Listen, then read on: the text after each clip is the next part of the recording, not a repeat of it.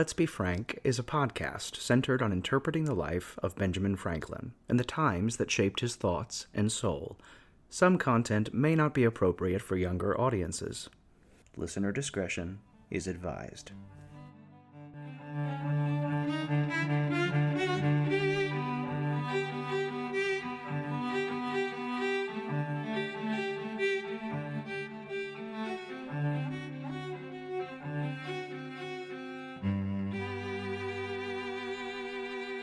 Greetings and salutations, dear listener.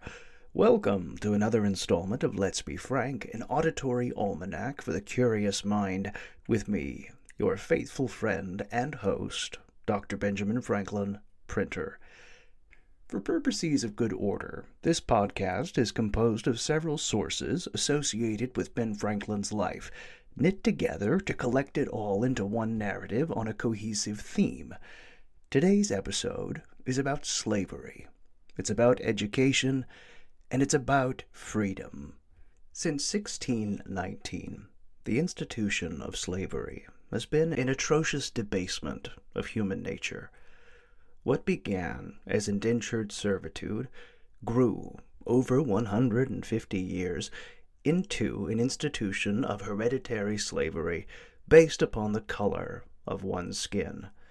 Myself, and a great many of my contemporaries, were lifelong participants of the institution, and regardless of our sentiments upon it, sit complicit in the legacy of it. Now, dear listener, we find ourselves today upon an auspicious occasion, a holiday fairly new to the American pantheon of holidays, called Juneteenth, a celebration and commemoration of freedom finally achieved and the path we still have to travel to truly achieve the ideals of independence. Now, because of this, I thought today would be a perfect opportunity to talk about an initiative I became involved in the 1760s, an endeavor to educate enslaved children of North America, the Bray School. And joining us today is a very special guest from your time who will help facilitate the conversation. And I do believe they're joining us just now. Good day, madam. Please see yourself in. Have a seat. Now to introduce her. Nicole Brown is a master's student in American Studies at the College of William and Mary. Her topics of interest center around American women's roles in education, legislation, religion, and the institution of slavery. In addition to her graduate work, Mrs. Brown works full-time as a public historian that specializes in performing, researching, and interpreting women in Virginia, spanning from 1750 to 1820. She has performed at a variety of historic and cultural sites, such as the Colonial Williamsburg Foundation, Monticello, and the Jamestown-Yorktown Foundation. She currently works full-time portraying Anne Wager and developing programming on the Williamsburg Bray School for the Colonial Williamsburg Foundation. Mrs. Brown's research has also taken her across the globe. Nicole spoke in Reims, France, at the 2018 National Association for Interpretation's annual conference regarding the efficacy of using character interpretation to discuss challenging topics. She has also conducted research trips to the University of Oxford and Lambeth Palace Library to study the topics of religion, education, and slavery in colonial Virginia. Her ongoing study of the Bray Associates and Black literacy in American history is a main focus of her current research. Nicole Brown, thank you so much for joining us on Let's Be Frank. Thank you for having me. Oh, it's my pleasure. Madam, would you do me the kindness of providing some clarity upon something? Of course. You are now, at present, the second or third person whose august company I've had the privilege to keep on this show. And I'm wondering, madam, as I've assumed up to this point that everyone's joined me in my time, are you joining me in the 18th century, or am I somehow, by happenstance, joining you in the 21st century? It really is semantics. It won't affect our conversation. It's really just for my own idle curiosity. I'm so glad you've asked this question, because I think we have the option, depending on what your listeners are interested in doing both. say let's do both. Let's enjoy this smorgasbord of history. So we're here on a very important holiday in your time. Yes. A fairly new holiday in your time. Mm-hmm. And we're taking this special episode to talk about a fairly prolific subject in American history, which is the subject of slavery. Yes. Now, we find ourselves on a specific holiday that commemorates and celebrates those peoples who are still affected by that institution, the holiday of Juneteenth. And I wonder, before we talk, if you might inform us of what this holiday is, of what it means, and how Americans can assist our black countrymen in commemorating this holiday. This is a wonderful question. So just to give some context, Juneteenth is a holiday that commemorates really a couple of different things. First and foremost, it commemorates General Granger in 1865 arriving on June 19th in Galveston, Texas, to issue Order Number 3, which essentially announced that the end of the Civil War had occurred and that all formerly enslaved people were free. This is significant because remember I say it's 1865 when General Granger does this, but the Emancipation Proclamation had occurred in 1863. So many of these enslaved men and women and children in Galveston had been freed due to the Emancipation Proclamation almost 2 full years prior. And so the realization in this moment, it's a moment of celebration. It's a moment of pain. It's I was talking with a descendant from the Bray school, which I know we'll talk about. And she always visualizes it as a cacophony of shouts and noises and reactions, this opportunity of expression. And I think when it comes to Juneteenth, the opportunity of expression for Black citizens, Black Americans, and your Black neighbors is really important for you to hold space for that. And what I'd recommend for really any American on Juneteenth is not only to learn and study more about the holiday and why it occurs, but also do some research yourself of how your local Black community and many who are descended from formerly enslaved peoples celebrate this holiday and have traditionally celebrated it in your own community. Juneteenth is celebrated in many different ways across the country. How it's celebrated in Williamsburg may or may not be very different than Galveston or where you're from. So do some work yourself on Juneteenth to explore, and then take that and carry that with you wherever it goes. A remarkable answer.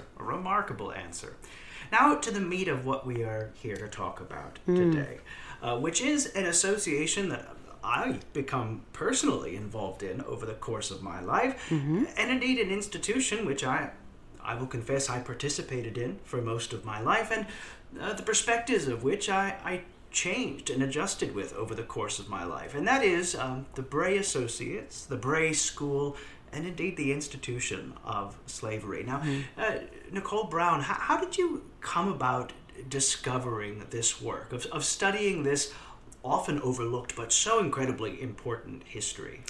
Well, it's funny you would ask me that, because the initial question you asked of what era are we in is not only a question I'm deeply familiar with, but I often grapple with myself. So traditionally, I wear a lot of different hats or caps, depending on when you find me. I started and came to my research on the Bray School through portraying Anne Wager, who is and was the first and only official teacher of the Williamsburg Bray School, a white widowed woman in colonial Virginia, in colonial Williamsburg, who ran the school for 14 years, the Williamsburg Bray School, since there was more than one Bray School, as you know. Through that, Nicole Brown became deeply interested in the complexities, the contradictions, and also the revelations that came to me from both Mrs. Wager and the Williamsburg Bray School. And so, in addition to portraying Mrs. Wager, I now wear a variety of different hats in the 21st century. So I'm the manager of core programming at Colonial Williamsburg, including helping to lead the team that will imagine the interpretive site plan for the Williamsburg Bray School site.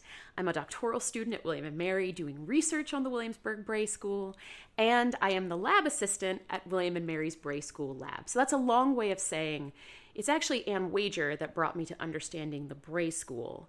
And then from that, it is the descendants of Bray School students who have taken my learning and my opportunity to listen further.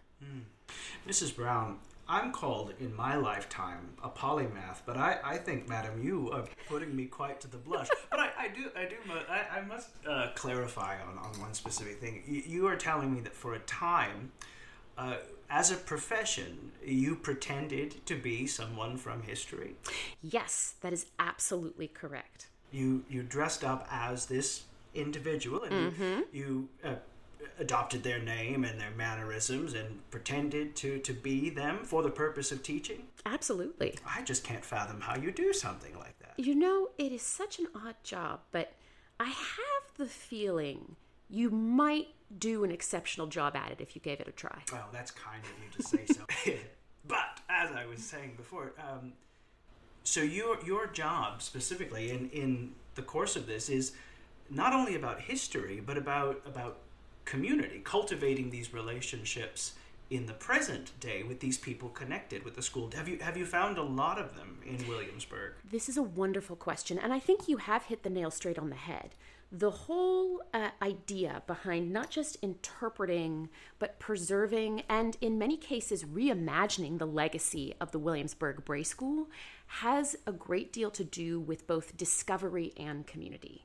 Discovery for guests, for descendants, for anyone who wants to learn more about the Williamsburg Bray School, and in that process we build a community that explores that ongoing legacy of Black education and faith. And so when it comes to descendants who are directly connected to the Bray School, there are quite a few. I'm very, very fortunate at the Bray School Lab that every year annually we have Descendant Outreach Week, which is when descendants of Bray School students and other community members who are vested in helping to tell the story can gather together, share experiences, learn about new research being done, and also talk about what they might want to see moving forward. There are many descendants, Black and white, Indigenous, or mixed race, who are connected to this school and its complexity, of which the school is very complex in both how it addresses education and faith, but also its relationship to religion and slavery, and how these students and their descendants are reframing what actually happened at the school. The Bray Associates, as I'm sure you know, were an organization founded by the Reverend Dr. Thomas Bray. And you yourself were a Bray Associate starting in 1760. So the interesting thing about the Williamsburg Bray School, as I'm sure you already know, is that it is one of several, including a Bray School in Philadelphia, in New York City, in Newport, Rhode Island, and Fredericksburg, Virginia, all between 1757 and 1777. So it's a very active time within the British Empire, specifically for the propagation of the doctrines of the official religion in the British Empire, which is, unsurprisingly, the Church of England. At this time, though, the Church of England is pro-slavery. So they advocate for the institution of slavery and training people to the station they see that God ordained them to. And yet, time and time again, I'm sure you even noticed this when you visited the Williamsburg Bray School, we see students resisting that instruction. And dare I say, I have a dear colleague of mine called Dr. Lee, and I always like to give people credit for when they come up with things. Very often, I come up with very little myself. But Dr. Lee always says that the students came to school with their own ingenuity carried in them. It was not given to them by the school. And so you have this pro-slavery religious school, and yet you have multiple examples of students resisting that instruction and making meaning outside of that. That legacy manifests in families who both have moved further afield than Williamsburg and who still live in Williamsburg, who are descended from those students. And so it's important to both talk about the history of the Bray School in its fullness in the 18th century and allow opportunities for community and discovery in the present to continue growing that fullness of understanding. Do you have any examples of that resistance, that demonstration of ingenuity of these students taking these lessons and making something more, or at the very least their own, out of it? I have a lot of examples. I will try to limit myself, not because, and the examples I give are not because I favor one particular story or child over another. Of the 300 some odd students who we believe attended the school, each child is unique and perfect in their own right. And if I could talk about every one, I would. But when it comes to concrete examples in primary sources, there are two I really like to bring up. One is a young girl and one is a young boy. The young girl, her name is Hannah. She is enslaved by somebody who I am sure you know, Robert Carter Nicholas, who is the treasurer of Virginia, starting in the mid-1760s. He is also the trustee, or one of the most prolific trustees, of the Williamsburg Bray School.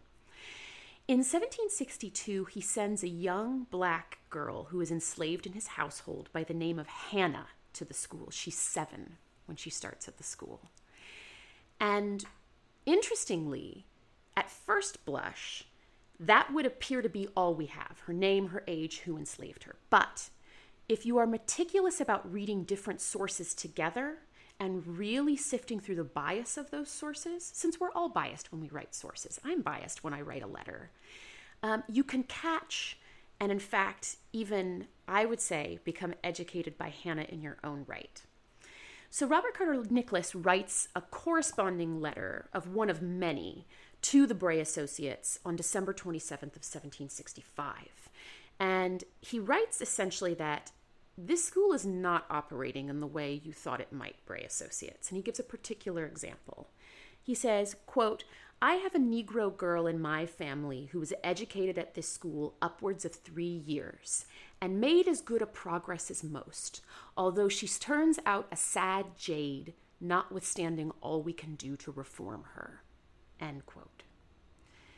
So, considering that we know he only sent one enslaved child to the school 3 years prior, based on the written record, it has to be Hannah. We also know in this example he likens her to an old, worn-out horse. That's what a jade is. But if you sift through his bias, what you really see is Hannah must be resisting the instruction in some way, shape, or form. We don't know how, but she's doing it enough that he's chosen to write about her to a person he's never met. What does that say about 10-year-old Hannah? Well, more specifically, that he is attributing, in some respect, the Bray School for essentially Hannah's demeanor, her countenance. Exactly. And I think what's interesting is he is ascribing her countenance to the Bray School, but it is also Hannah and however she's consuming her education that leads to her countenance. We don't know yet any more about Hannah, but we're very fortunate that the Bray School Initiative, which is a partnership between Colonial Williamsburg and William and Mary, on the William and Mary end, we have hired a full-time genealogist who specializes in Black 18th century colonial genealogy. So she is doing more research on all of the Bray School students. We also, through William and Mary, have hired a full-time oral historian who is actually both a descendant of enslaved and enslavers connected to the Bray School. Both wonderful, wonderful women. Another great example of how these students not necessarily are what they're learning in the classroom, but that this influence or impact of the Bray School must be transforming them in ways that are unique and individual to them, and in some ways antithetical to the teaching of the Bray School, is another young boy by the name of Isaac B.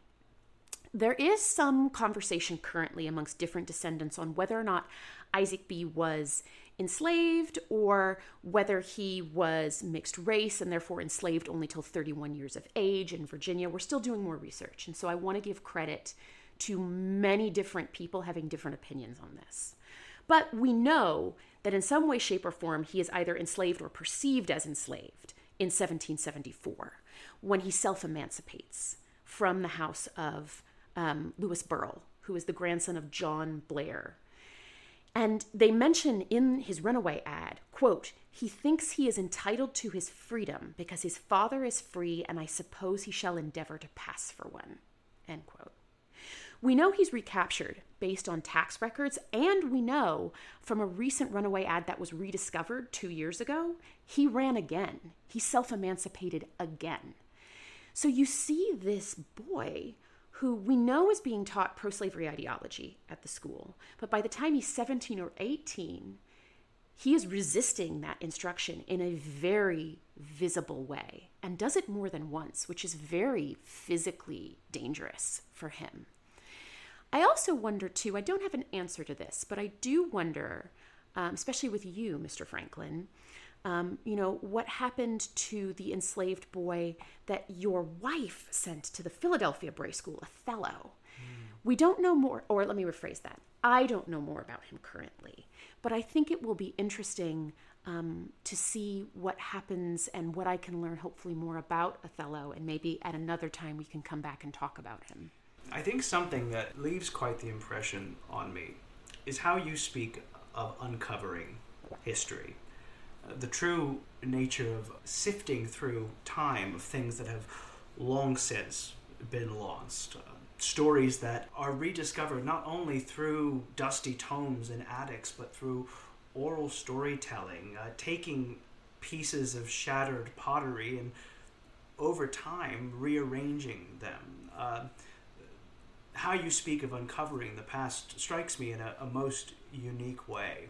And it leads me to wonder if we might go down somewhat of a hypothetical. Mm-hmm. Let's imagine for a moment. It's 247 years from where we sit now, let's say, in your time, 2023. Let's imagine for a moment this mysterious time with its hypothetical innovations. And I have often wished I could live 100 years more, that I might see what's next. What does history say regarding the Bray School? Because of the work you are doing now, because of the work the descendants of the Bray School are doing now, because of how you are changing the way history is taught, what's the legacy of the Bray School 247 years from the point we sit now? This is a wonderful question, because I think the answer of this will change as much day to day as it will century to century. And I don't say that because the past is not knowable, or we can't glean valuable information from documents that have existed for hundreds of years.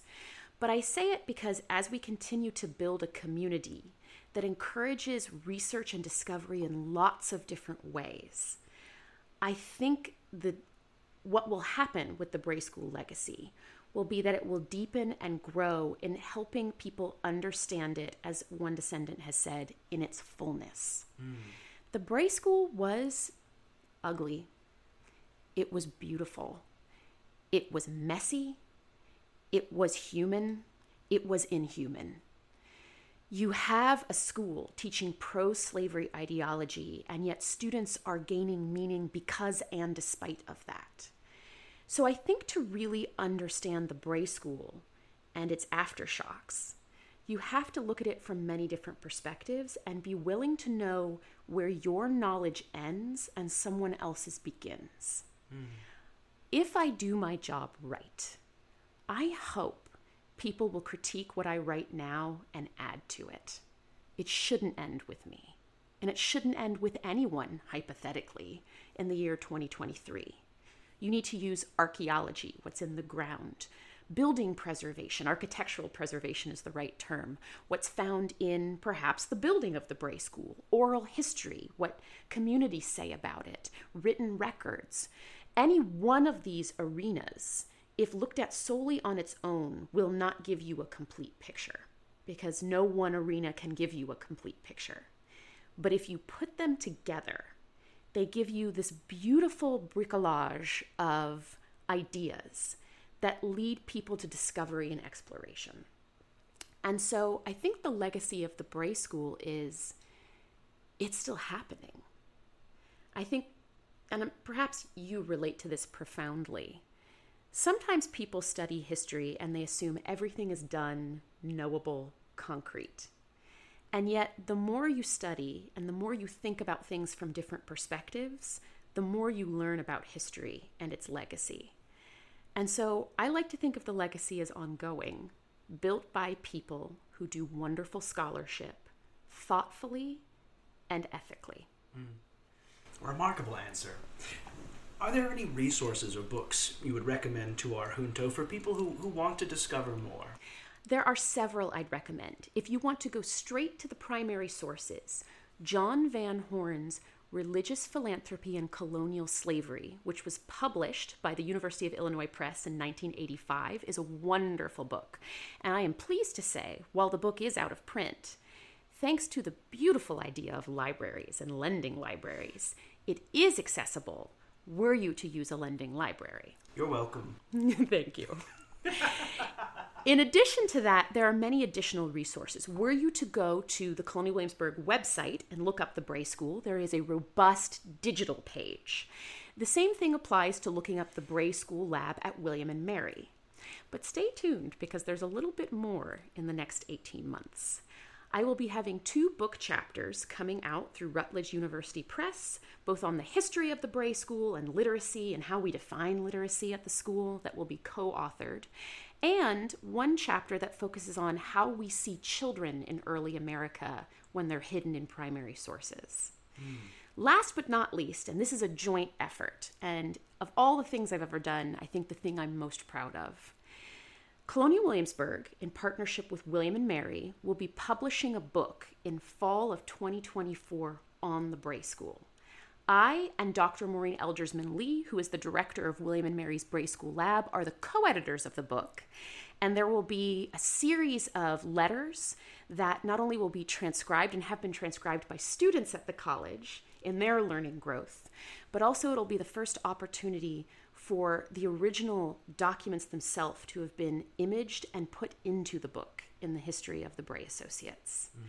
There will be 20 some odd essays that are written by academics and descendants of Bray School students. And all of those will be available to you along with audio recordings of every single Bray School transcription coming in November of 2024. I think that's history worth waiting for. Remarkable, remarkable. Now, the last question is for you, and it's something I ask to all of my travelers who visit with me on Let's Be Frank. What is it about studying and teaching history that sets you on fire? That's a wonderful question. And I have to confess, it's a wonderful question for many reasons. But it's one of the few questions that I don't have an immediate answer to. I have to really think about that. I think what sets me on fire about history is the possibility of sharing narratives that have been silenced. And also myself adding to what we know about history in a thoughtful way. Maybe this doesn't come as a surprise to you speaking on a podcast, but I love talking.